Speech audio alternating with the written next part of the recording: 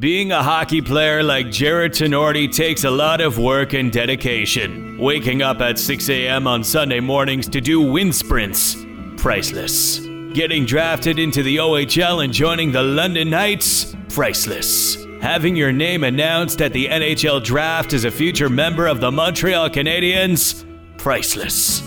Injecting yourself with performance-enhancing drugs to make you a better hockey player even though you still completely suck.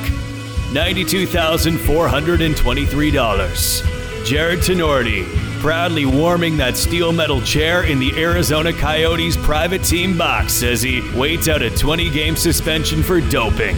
Don't be an idiot like Jared Tinordi. Don't dope.